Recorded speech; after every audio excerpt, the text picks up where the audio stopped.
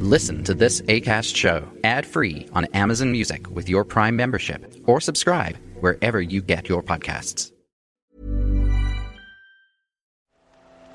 The Telegraph. Podcasts.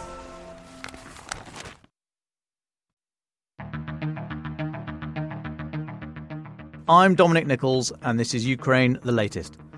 Today, we discuss more reported drone strikes inside Russia, crowdfunding supplies for Ukraine, and a new report from Ukraine's intelligence agencies about how Russia is developing malware to target the Starlink satellite communication system.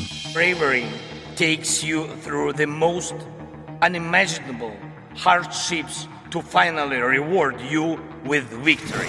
We need a military strategy for Ukraine to gain a decisive advantage on the battlefield, to win the war. Nobody's going to break us. We're strong. We're Ukrainians. Every weekday, we sit down with leading journalists from the Telegraph's London newsroom and our teams reporting on the ground to bring you the latest news and analysis on the war in Ukraine.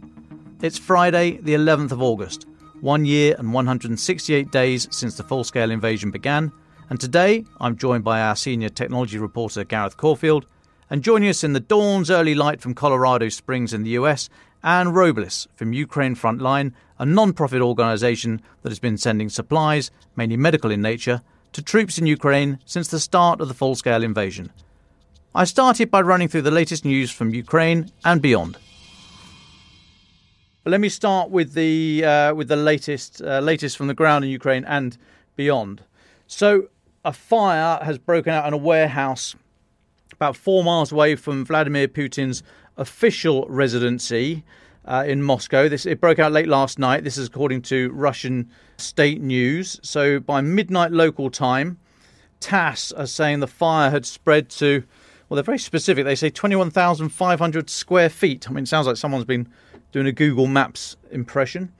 But they were citing a statement from the emergency services. Now, it's not immediately clear what caused the fire.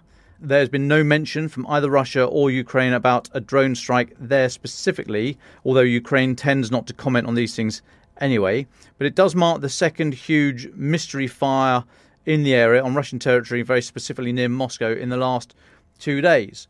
So this warehouse in Odintsovo, which is about 10 k's west of the city centre, it's a town or a suburb of Moscow, if you like. It lies directly between Putin's official residence, which is about 5 k's to the north, and Vnukovo Airport, which is a couple of k's just to the south. Possibly separately, we're not entirely sure, but Russia reported 2 Ukrainian drone strikes that were heading for Moscow. They've not commented publicly about. Kyiv has not commented publicly about any such attacks. Now, there was one drone. One drone was reportedly shot down over Moscow this morning. So the mayor of Moscow said there were no casualties or damage. You'll see images on social media showing the aftermath of the blast, with emergency services attending the area. This is about 5 k's to the west of the city centre, west of the Kremlin, right in the city. Not immediately clear if either incident, that drone blast or the reported one over to the west near Putin's residence, if either incident was related to the temporary closure of Vnukovo Airport and Kaluga Airport, the latter being much further south outside the city. But there was more disruption to flights, which won't have gone unnoticed by Muscovites. Now, it's continuing the pattern of recent days where there have been alleged strikes inside Russia, but also all across Ukraine, and that has continued. So Mayor of Kyiv, Vitaly Klitschko, said there were no reported casualties and the air defences had done their job this morning. Ukraine's Air Force said Russia had fired Kh-47 Kinzhal ballistic missiles, and they said debris from one of those, either the missile or the ballistic missile or the air defence missile that shot it down, had landed in the grounds of a children's hospital, although no casualties reported.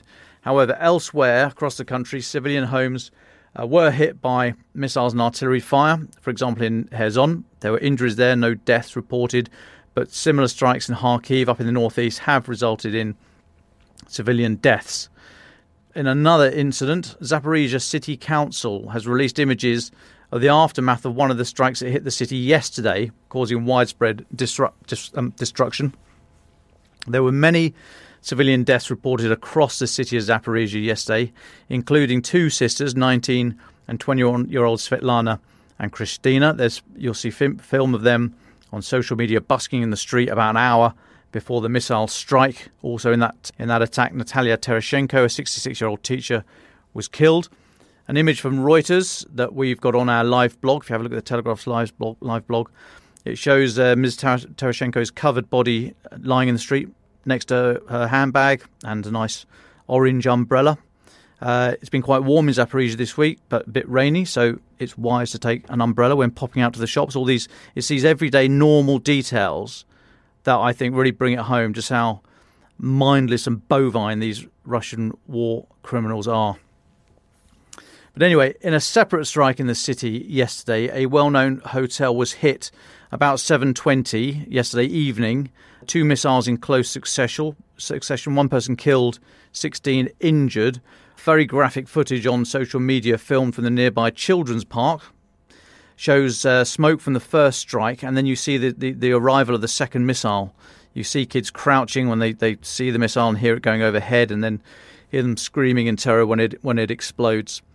Now, this hotel, the Intourist Hotel, as it's called, was very popular with journalists, just like the restaurant that was hit in Kramatorsk in June that killed 11, including 4 children and our friend Victoria Amelina, and also the attack on the Druzhba Hotel with the associated Corleone Pizzeria that were hit earlier this week, the so-called double tap attack on Monday in Pokrovsk. Now, this Intourist Hotel in Zaporizhia, part of the Reikarts group. If you just Google Reikarts, Reikartz, Reikarts Hotel Zaporizhia, you'll find it. So if I can do that, you've got to wonder how Russian commanders failed to realise it was a civilian location, if just a Google search can tell you that. Now, just as a reminder, so-called double-tap attacks have been used by Russia before, particularly in Syria, where a second strike hits the same location a few minutes after the first in order to, terrorise people, drive them away, kill first responders, emergency services, that kind of thing. There are suggestions now that Russia is deliberately targeting hotels and restaurants known to be used by journalists for this very purpose, to avoid scrutiny, basically. Now, I say that not in any way to seek special pleading for journalists or to suggest that if they are deliberately targeting journalists, that makes the strikes more heinous or more notable than the strikes that killed Svetlana and Kristina and Natalia Terashenko in Zaporizhia, or the 14-year-old twins Anna and Yulia Aksenchenko in Kramatorsk. But I say it only to keep us all up to date with the very latest thinking and the conversations that are going on here. Anyway, the hotel was also regularly used by staff from the UN and other non-government organisations. Denise Brown, the UN's humanitarian coordinator for Ukraine, has condemned the strikes, saying, "I'm appalled. I've stayed in this hotel every single time I visited Zaporizhia.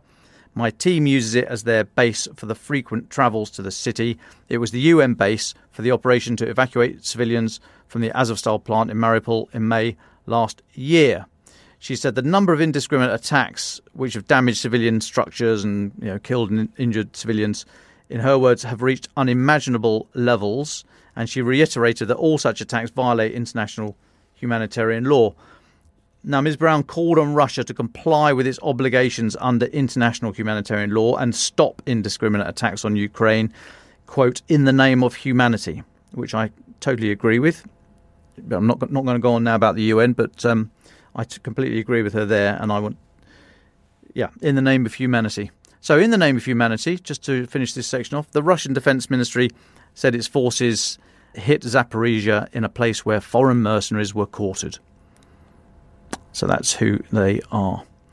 Now, just finally on the updates, US President Joe Biden last night asked Congress for a further $24 billion, that's almost £20 billion, for humanitarian, economic and security assistance to Ukraine.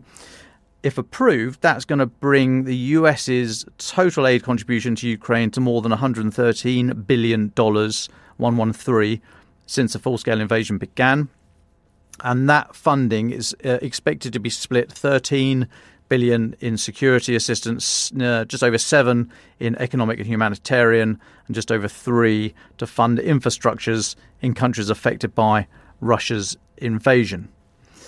Now, I'm going to turn now. I'm very pleased to introduce Anne Robles, long-time listener to the pod, one of the first members of Ukraine Frontline. Anne, welcome to the pod. Thanks for getting up so early. How's the weather? How's the weather in Colorado this morning? And can you tell us about Ukraine Frontline, how it all started? I think when we were chatting, you told me your first bundle of support to Ukraine was a suitcase full of shampoo and bandages, I seem to remember. But welcome anyway. Thank you so much for having me on the podcast today. The weather is wonderful in Colorado, so I appreciate, even at 6 a.m., I appreciate you allowing me to come on here and speak about Ukraine Frontline. We started as a kind of an internet grassroots effort that we then formalized into an NGO. And it kind of really all started with our contact in Kyiv. His name is Mykola, and he used to stream on Reddit platforms about his life in Ukraine, and he had a good following. And once the war started, and once the lead up to the war, he would stream several times a day talking about the situation and his thoughts and feelings. And then right as the invasion happened, a lot of people were reaching out to him, seeing if he was okay, myself included. And that's when he used that contact to form a group of us to help him get supplies to his friends who were in the territorial defense that were immediately called up into action. And from there, it's kind of snowballed into this NGO where we are getting supplies over to Ukraine that are much needed. A lot of them, are purchased here in North America, where the supplies are more in abundance, and then taken over to Ukraine and delivered on the front lines. One of the reasons why we call it front lines is because Mykola does go out to the front lines to deliver these supplies directly to the troops, wherever they're at. So that it really is going directly there. It did start as suitcases. We came together and got a lot of donations sent over to a contact in Texas, who also has become the president of Ukraine Frontline. And then we sent that first shipment over to Poland, where we did have a volunteer who flew with those. She flew into Poland with a suitcase, probably about 5 or 6 suitcases packed full of supplies, and then basically drove to the border, across the border of Ukraine, when it was still relatively unstable in the beginning couple months, just to get these supplies delivered directly to Mykola, who then was able to get them distributed to where they needed to go. So that's like the first wave that we did. We call it luggage logistics, because a lot of it is, not only is it packing stuff in suitcases and getting it over there, and this was mainly done before shipments resumed to Ukraine. Now we use a combination of both. We're able to use a company called Dnipro LLC, and then we also have individuals who volunteer that are able to put all of this, all of the supplies into their suitcases and fly it over. Thanks. Now, you were telling me yesterday when we were chatting that you respond to the request from the front. That's specifically where the list comes from. And I had a look down, and I'm delighted to see there's beef jerky and all the rest of it, because I love beef jerky, but all those kind of things. But you were saying much more seriously that actually, and I think we've grown up enough here on this pod to be able to have this conversation, that you're saying a lot of people are asking for body bags. Can you talk to us a little bit about that, and about if you have any better idea than us on exactly the toll that is being extracted from Ukraine's young men and women during this war? Yes. So, it really did start with medical supplies, which was really needed, especially at the beginning of the war. And even now, I know a lot of people are saying, as you mentioned, $24 billion in aid is going over to Ukraine. So a lot of times I have people asking me, well, why should I donate? Why is this needed if we're sending all of this money over?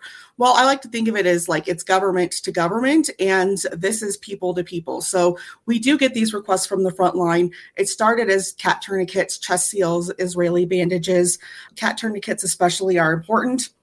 With all the artillery firing going on, it usually takes 1 or 2 of those to get a soldier stabilized and be able to get them off to the hospital to get care. But until they can get them stabilized and stop the bleeding, then it's not going to help unless they can get that taken care of. So that's how it started. And then we started to get other requests. It started to progress to night sights, drones. We did winter uniforms. We've even, to the extent of, we've got a couple pallets worth of spare parts that someone has donated for an MRAP, which is a mine-resistant ambush protected vehicles that is needed to go over there. But recently, we have a group of us that have a separate little WhatsApp chat room where we're communicating with each other above and beyond what we have for Ukraine Frontline. And we do have an individual who has been over there working and helping out on the front lines in some very scary situations. And it was recently brought up that unfortunately body bags were one of the items that they were coming up short on, which is, it is a sober reminder that there is a lot of loss of life on the Ukrainian side as much as there is on the Russian side, as much as we don't like to think about it. But that is why it is crucial that we're getting these supplies over to them consistently so that the medics over there from the Foreign Legion and some of these other groups that we support that I'll talk about in a second are able to continue trying to save as many as possible to get them stabilized and onto the hospital. Yeah, I can imagine the requirement for tourniquets in particular is exceptionally high. I remember when a lot of our logistic drivers, so the truck drivers in Iraq and Afghanistan, they would open their tourniquet, they would loop it around. Basically, for those that don't know, a tourniquet is like just a big belt, effectively, that you put around your limb, your leg or your arm if you have a catastrophic bleed, and it just closes down the artery to stop the blood leaving your body. You can't have it on for very long because you can kill the arm or the leg that you're hopefully going to save, but it does. The most important thing is to stop you from bleeding out. But these guys and girls would wear their tourniquets, the drivers, this is, because they would be preparing for roadside bombs or the IEDs, improvised explosive devices, and they didn't want to then have to be shuffling around trying to open a tourniquet packet, all the rest of it. So they were already driving with these things wrapped around the top of their thighs and on their arms and so on. So, a pragmatic solution, and obviously they didn't all need to be used, but when they needed to be used, thank God they were ready. But the point I'm making is that they would open the packet, so they were no longer sealed and they were no longer totally clean. So the more tourniquets that can be sent out, they're not all going to be used, but they're all going to be that basically have to be thrown away afterwards. So a particular plea there for me, I think, for tourniquets. But just one more for me, if I may, Anne. How, as an organisation, a non-profit, how do you give confidence to folk that want to help financially, support Ukraine financially? How do you give confidence to them that your organisation are not there as a false front? You're not scamming people out of money. You are genuine. You are who you are, etc., etc. Because, like in any walk of life, there's going to be some grifters trying to make money out of this. How do you establish your bona fides with people who want to help, and where can people find you if they do want to help? Absolutely. So one of the reasons why Ukraine Frontline came to be was so that we could address that when we were asking for money in the beginning and assistance. Naturally, people's first inclination is to think, well, is this a scam? So that's why we did come together to join in this. And we found it's a 501c3. So it is a certified nonprofit in the United States. So individuals who live within the United States who make donations to us, that is tax deductible. We also are, all volunteers. So everybody that does any work for Ukraine Frontline, myself and the other board members, it's 100% on our own time. And we don't have any overhead. So we've got 4 board members. We each sit in a different time zone, just how it worked out. We've got one in Nevada, myself here in Colorado, one in Texas, one in Virginia. And so we're all doing this out of our homes. So we have basically no overhead. So pretty much every dollar that is donated and every item that is donated goes over to Ukraine. We do post updates. So as deliveries are made by Mykola, we will take pictures. Of course, we blot out the faces of those who are fighting and try to blur out some of the location, but we do post the deliveries of the items that are donated. So I do have a wish list on Amazon that people can go to and purchase items that are shipped to me. And then I, in turn, will ship that to a contact in New Jersey who ships them directly to Mykola in Ukraine. And so I document everything that I get and I'll post it on social media. And then once it gets received in Ukraine, we also post pictures of that. So you can kind of follow how the stuff starts in the United States and how it gets over there to seeing it in the hands of the Ukrainian fighters, which for me, I think is really cool. A lot of the stuff that I bought, during the winter time we did a big push for Burt's Bees because they have a really great chapstick. And in the wintertime, hand salve and chapstick is something that a lot of people don't think about that the soldiers could use.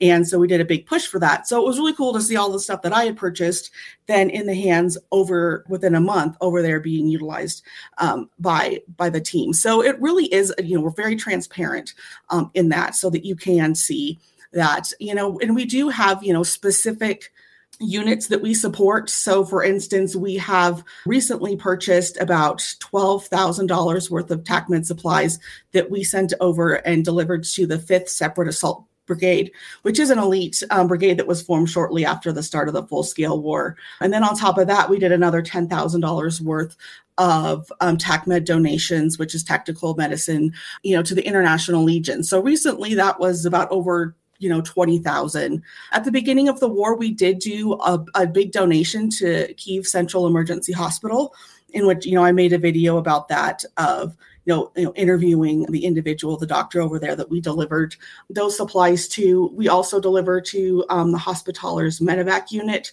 as well as the 72nd, the Honor Detachment of the Da Vinci Wolves, and much, much more from there. So we do we do have a fact sheet, and we list out who we are going to deliver those items to, and we've recently donated as I said, we've progressed into night sights and drones on top of the tactical medicine first aid, because that is something that it's really important that these units are able to get a hold of that. It gives them a really big advantage over the Russians to be able to have night sights and be able to spot them at night, as well as the drones for reconnaissance. I know that they've got, not every of these units gets, stuff, all of that funding that is going from the United States to Ukraine. It's, it takes a long time for it to funnel down to these individual units, if it ever does. So a lot of those supplies are coming from organizations like Ukraine Frontline. And I know there's several other out there that are, raising money and getting this stuff over and delivered to them. We did recently deliver a drone signal amplifier to the 3rd, and then also radio. So we did handheld and vehicle radios to the 5th, so that they are able to communicate with each other, not only from a walkie-talkie standpoint, but from vehicle to vehicle. That is, and we're, like I said, the transparency behind that of doing the updates and showing the pictures so that you can see exactly where your money or donated items are going allows us to kind of, basically the proof is in the pudding. You can see where that is going, and rest assured that all of that money that you're donating goes to the Ukraine, goes to the Ukrainian, the fighters. It goes to the International Legion. We do support we're working in tandem with a high-ranking legionnaire in the International Legion, and we're fulfilling needs for American and British volunteers that are fighting, in addition to everything that we supply for Ukraine. So it's really making an effort to get as much as we can to those who need it. So, and where you can find us at to answer that question is, so we do have a website, ukrainefrontline.org, where you have the ability to donate. You can set up a one-time donation. You can do monthly donations. We are doing a fundraiser specifically to be able to get a truck over there to be able to facilitate these deliveries. So we've got that up on our website. We also do other avenues for fundraising. So upcoming things that we're doing as far as a fundraising effort is we do have an online auction coming up. And, within that online auction, there's going to be sculptures and smaller art pieces and bottle openers, necklaces that were created from a Russian rocket that actually struck a stabilization point in Torets near Bakhmut in September. And this was a stabilization point that was largely manned by doctors from the 5th. Although that rocket did fail to cause significant damage, a doctor who was working with the 5th sent that off to a blacksmith in Germany who was able to create art objects from that. So with that, all of that is going to go back to the medical service of the 5th. Another thing that we'll have up for auction in that online auction is we've got photographs from a photojournalist called Christopher Ochigany. And he's the one who took a picture of a woman who rescued a bunch of disabled dogs from Bucha early on in the full-scale war, which is now a mural in Kyiv. So he has donated some prints of some well-known images, and those are also going to go towards the 5th. And then also some trophies and treasure boxes from an artist that's based out of Bucha who creates the trophies and small practical items like keychains from Russian material that was destroyed in the Battle of Kyiv. We also have, he's a volunteer like us, and he is also working to get humanitarian and military aid to whomever is needing that. So that's the different ways that we are raising money and awareness. So there's a lot of different avenues as far as straight up donations or participating in an online auction.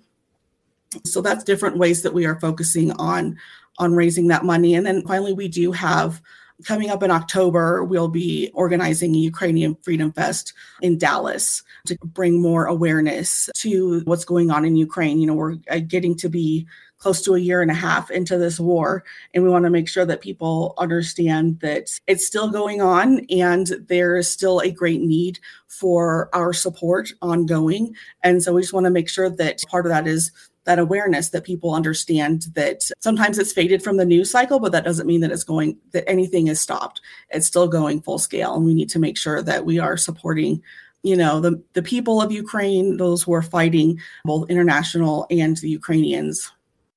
Sure, we sure do. Thanks, Am. Thanks so much for that. We'll come back to you at the end for final thoughts if you're able to stick around. If you need to dash off to work, I completely understand it. But for now, let's, Gareth, welcome. The Telegraph's senior tech reporter. You've been looking at a new report from Ukraine's SBU, the internal intelligence agency, about how Russia is attacking Ukrainian comms, and in particular, a specific piece of malware they've tried to design to go after Starlink. What can you tell us about that?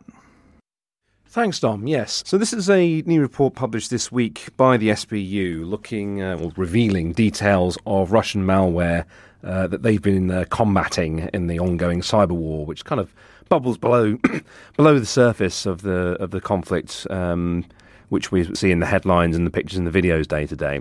Now, the malware, they've actually released sort of brief details of 4 or 5 different strains of malware. And the reason that they do this is to give all their technical personnel and Western security companies as well the ability to know what they're looking for, brief descriptions of how these pieces of malicious software work, what sort of things they're targeting, and so on. Now, the most interesting part of this, and I should prefix this segment by saying that I'm writing about this in a little more length in the Sunday Telegraph, so do pick up the paper this weekend. The most interesting part of this is amongst the malware strains that the SBU have detailed and identified and explained the inner workings of, is one they call STL, which is specifically written to target Starlink or to gather data from the Starlink satellite system. As we know, throughout the conflict, Ukraine has been quite reliant on Starlink to keep its domestic and battlefield communications going, and is quite an important part of the Ukrainian military communications infrastructure. And we've done a lot of writing about how Starlink has appeared to waver in its commitments a few months ago, highlighting how much it costs them to keep the system online and all that. But we haven't seen much, and this is where this is interesting now, we haven't seen much in terms of precisely how the Russians are targeting Starlink. And this piece of malware, they call it STL, the SBU, is specifically developed to operate on tablets which the Ukrainian armed forces are using to communicate with Starlink. Now, just to sort of give a bit of background here, when you set up a Starlink terminal, there's an app that comes with it which you install. If you're in a peacetime area, you install it on your mobile phone and you get the dish up and running, and off you go. That's internet connectivity. It's meant to be a fairly quick and seamless experience which people of little technical knowledge, such as myself, can cope with and get on with. In the Ukrainian military context, of course, you're using specific dedicated tablets which have, to oversimplify it a bit, a good antivirus software on it to prevent people like the Russians from getting in and tampering with the device. This piece of malware is specifically developed, it says here in the report, to operate on systems with mobile ARM architecture, and that refers to the design of the chips that run the tablets, which also reveals to us that this is a low-level piece of malware. This is something that's developed specifically to infiltrate these devices running these exact processor chips to keep them functioning. How this malware works is, broadly speaking, it gets inside the device and it connects to Starlink via the internal network. Now, when you set up the Starlink app, when you start communicating with the terminal and the satellites and all the rest of it, it obviously sets up a technical language, a communications tunnel. This piece of malware aims to get inside that communications tunnel, and what it does then is that it starts collecting data about the system, pulling out interesting details, trying trying to think how to. So I'm looking here at a piece of computer code, in effect, which the Ukrainians have reproduced, with all sorts of very interesting things that don't quite lend themselves to being briefly and clearly explained in plain English for the listeners of a podcast. But it pulls out, by the look of it, about sort of 20 or 30 different categories of data, speed of connection, which secure portals the Starlink app's connecting to. In a way, I suppose, glancing at this, it could be seen as mapping out the which bit of the Starlink network that app is connected to. And if that data, as is designed into this piece of malware, if that data is then beamed back to the Russians for further analysis and exploitation, that can help them map out how many Starlink terminals are in use, how many users have got them deployed, which in turn, if you're able to plot that on a map by perhaps using a separate strain of malware to pull the device's GPS location, you can then plot out potentially the locations of things such as headquarters, communication nodes, important uplink locations that might be handling backhaul traffic for the communications infrastructure in that area of the battlefield. So this, and the SBU does explicitly conclude this malware is used for intelligence purposes. So this is not a case of a piece of malware that's got out in the wild and has accidentally ended up on some unlucky person's Starlink tablet. This is deliberately targeted by the Russian intelligence services and has been written specifically, developed from the ground up for that purpose. And it's through these little details, these sort of, this is a piece of malware targeting Starlink. It's through these little details, or there are other things they've mentioned here. It's talking about how they are developed to target the Android operating system in particular.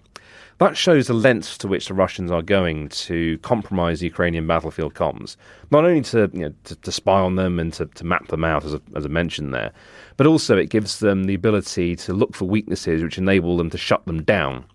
We know earlier in the war that the cyber components of the Russian attacks was very much focused on destruction. It was what we were seeing from the Russian security services was types of malicious software that were developed to destroy computer systems, just go in and delete absolutely everything. It's equivalent of sticking a digital sledgehammer through the hard drive, in effect. So there is the potential here to see that kind of malware that's deploying could be paving the way for that kind of ongoing digital attack to degrade Ukrainian units' abilities to communicate in the field, to relay vital data up and down between commanders and frontline units. There are other malware types detailed in this report. Some of them are there to ensure system persistence. There's one called NetD. When we say system persistence, we basically mean it's a piece of malicious software that will get itself onto a target device and then defeat any attempts by the user to either detect or remove it. Typically, these things disguise themselves as legitimate system files. The malware authors in Russia will give them names that are intended to blend in with ordinary system files and hide them within folders already present on the device within the operating system. It's all means of camouflage, but if you know what you're looking for, which is to say, if you've already got an image of exactly what that device should have on it, you therefore know what should not be there or what may have been added surreptitiously after the event. So that's how the Ukrainians and doubtless their Western compatriots in the cybersecurity industry as well are able to find these things, track them down, and then reverse engineer them and expose their innermost workings to the world. What else? We have Tor malware, and that's an interesting, unusual one. Tor, the onion router, is I suppose you call it the dark web, really. Tor is a web browser service which you use to access the dark web. And by the dark web, we just mean websites which are not accessible to ordinary search engines and which work through a slightly different set of technical things. That's a very brief overview there. Malware that targets Tor, what it does, the purpose of Tor is that you can get onto the internet or part of the internet without easily being surveilled. Essentially, it bounces your connection to the web through a whole different set of computers to obfuscate your actual starting location or your actual presence on a particular part of a network or mobile network or internet, local area wire connection, anything like that.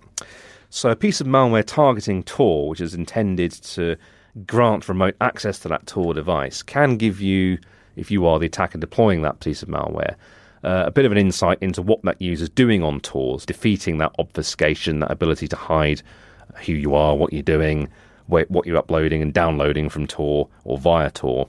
Now, we haven't seen much in the way of how Ukraine has been using Tor to date, for the obvious reason it's the dark web.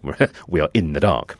But the fact that the Russians are deploying malware specifically to discover the Tor, hidden Tor services and to gain remote access to Tor devices with Tor being used on them suggests that there may be an interesting dark web component to the cyber war, which, well, I may go away and do a bit of investigation on that one. Other malware strains that they have released and talked about, many of these are just to gain remote access to a device.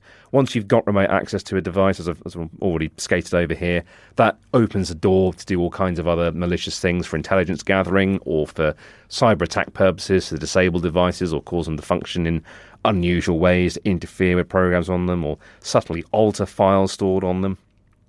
There's another one here, wget piece of malware, which is to download the Mirai banking Trojan, which is a very interesting one. Trojans are pieces of malicious software, malware again, where you can compromise a device and you can basically make it do things that you want it to do rather than the user wants to do. The Mirai botnet, which was what this particular piece of malware called wget plugs into here, is a well-known malware network, actually, which the West has been fighting against for years, mainly known for being deployed by Russian criminals. So this is an interesting sort of wider picture thing here. We do know that a lot of Russian cyber criminals suddenly found themselves very closely aligned to Russia's strategic cyber aims in the early part of the war. And there was a lot of research and a lot of chatter at the time about whether this was patriotic Russians chipping in for what they perceived as to be the greater good, or whether there was an element of coercion here, whether known cyber criminals had had their collars felt by the Russian security and police services and were told, you will now work for us. So the inclusion in this SBU report released this week of details of a piece of malware that is designed to download the Mirai Trojan onto Ukrainian military devices is interesting. That could potentially be showing that there are cyber criminal elements within the Russian cyber intelligence services, the Russian state hackers, who've got an eye to thinking, we're doing the official work here, but could we maybe just plant some of our own tools for use in our own time when we're off the clock, so to speak? So that's, there's a couple of strains here. There's also the w.sh strain detailed by the SBU, which does a similar thing, downloads the Mirai Trojan. So I'm fascinated by this stuff, and listeners, I certainly hope you are too, because it gives us that unique insight into not only sort of the blow by blow, this is what's happening day by day, minute by minute, but with a bit of awareness of the field and a bit of creative thinking and a bit of informed speculation. Why would they install this? What could the end goal be? You can use malware, and you can use these reports that detail malware being deployed by the Russians to gain a better insight into what it is they're hoping to do, what their medium and longer term aims might be.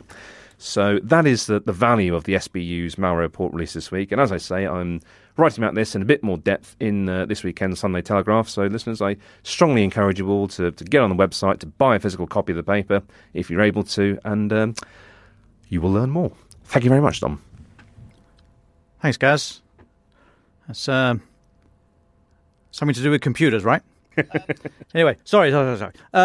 Just before we leave you, so Wagner, or more broadly, Prigozhin's empire, the Internet Research Agency in St. Petersburg, he, as you say, you've just been talking about the sort of various franchises of Russian cyber criminal networks and what have you. Since all the turmoil in Wagner, since the mutiny without any bounty a couple of months ago, has there been a noticeable downtick, uptick, anything shifted in that side of it that we could attribute to turmoil, ripples in the Wagner empire, Prigozhin empire? That's a very good question, Dom. Earlier this year, certainly the British government did say that Wagner-like cyber groups are turning their cyber sites on the UK, which by simple inference therefore means that we know there have been private cyber mercenary groups operating on the Russian side within the conflict. It's a good one, because Wagner are mainly known for their sort of physical, if I can put it this way, real-world military operations. We haven't seen a great deal of research detailing Wagner's own cyber capabilities, and the speech, I think it was by Oliver Dowden, if memory serves correctly, the Chancellor of the Duchy of Lancaster, He was speaking in Belfast. He said that there is an official notice out to UK critical infrastructure operators warning of these Wagner-style attacks. But it's not something that they really seem to specialise in. There's a great divide, I think, between the cyber criminals who are operating against the West from within Russia pre-war and the organised mercenary groups, which I find strange, because the primary motivation for any mercenary, of course, is money, financial reward, the ability to get your hands on wealth and trappings of power and what have you and so forth. It's a personal enrichment thing. The cyber criminals, of course, are making vast sums of money. I mean, there are pictures out there of Russian cyber criminals who are openly driving around major cities in Lamborghinis and other such top-end cars bought with the proceeds of their crimes. They were flaunting their criminal wealth. So I find it strange that an organisation such as Wagner, with its great interest in all that sort of dodgy side of life, if I can put it that way, hasn't really visibly adopted much to do with the cyber warfare or indeed ongoing cyber operations.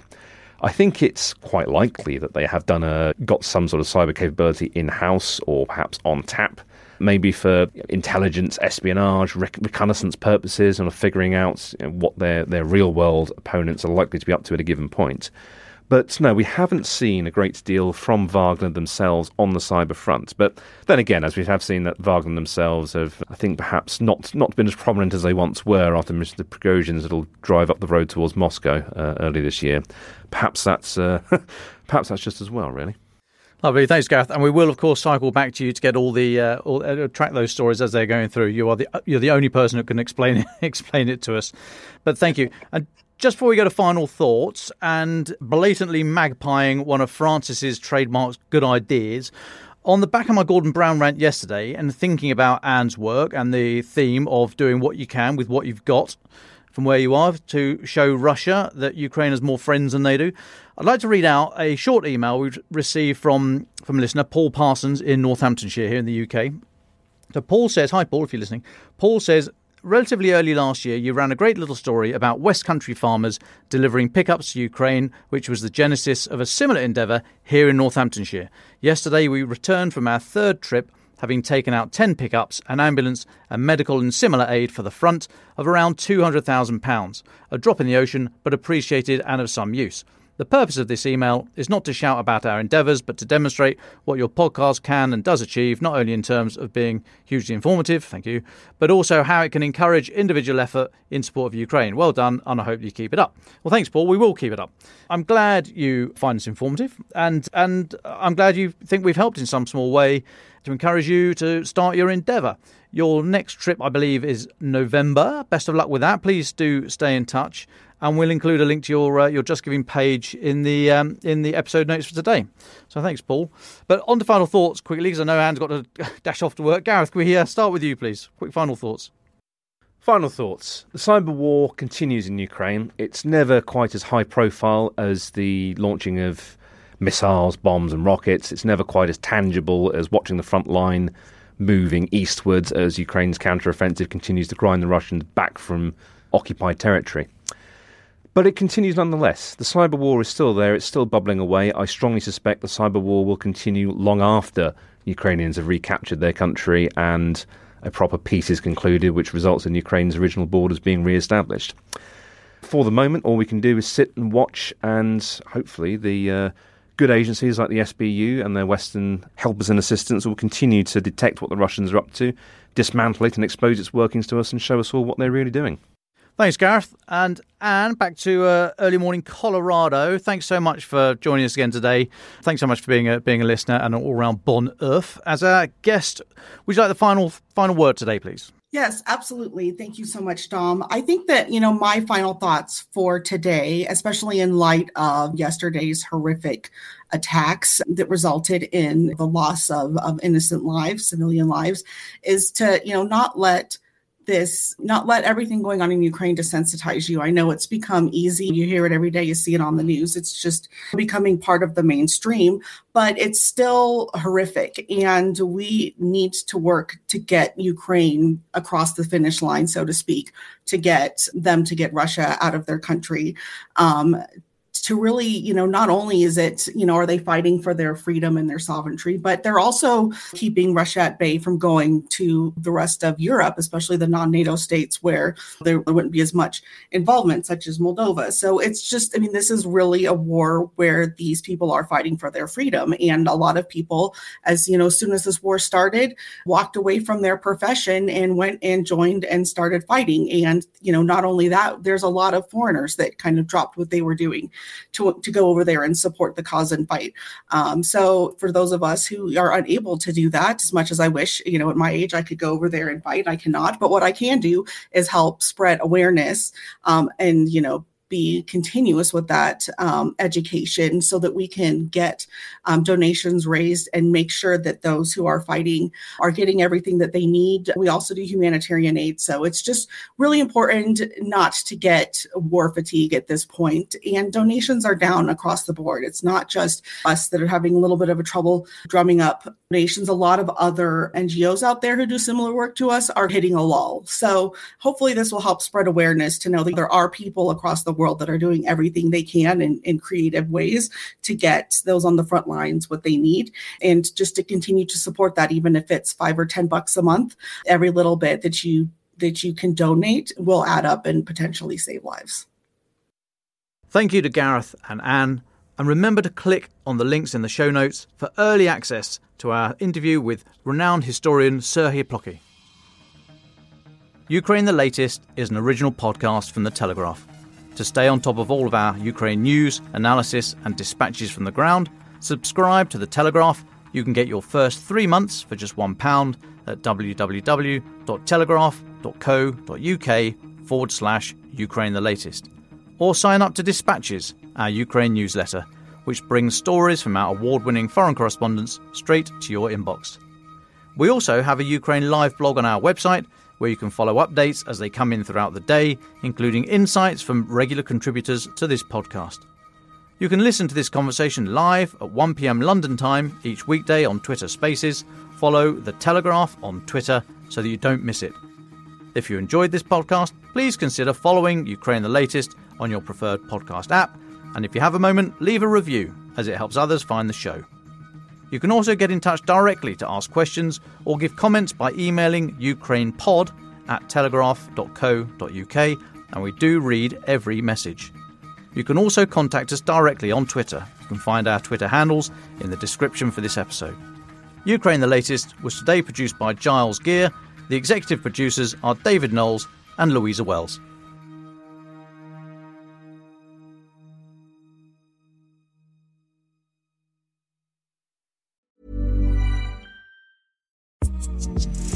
Listen to this Acast show ad-free on Amazon Music with your Prime membership, or subscribe wherever you get your podcasts.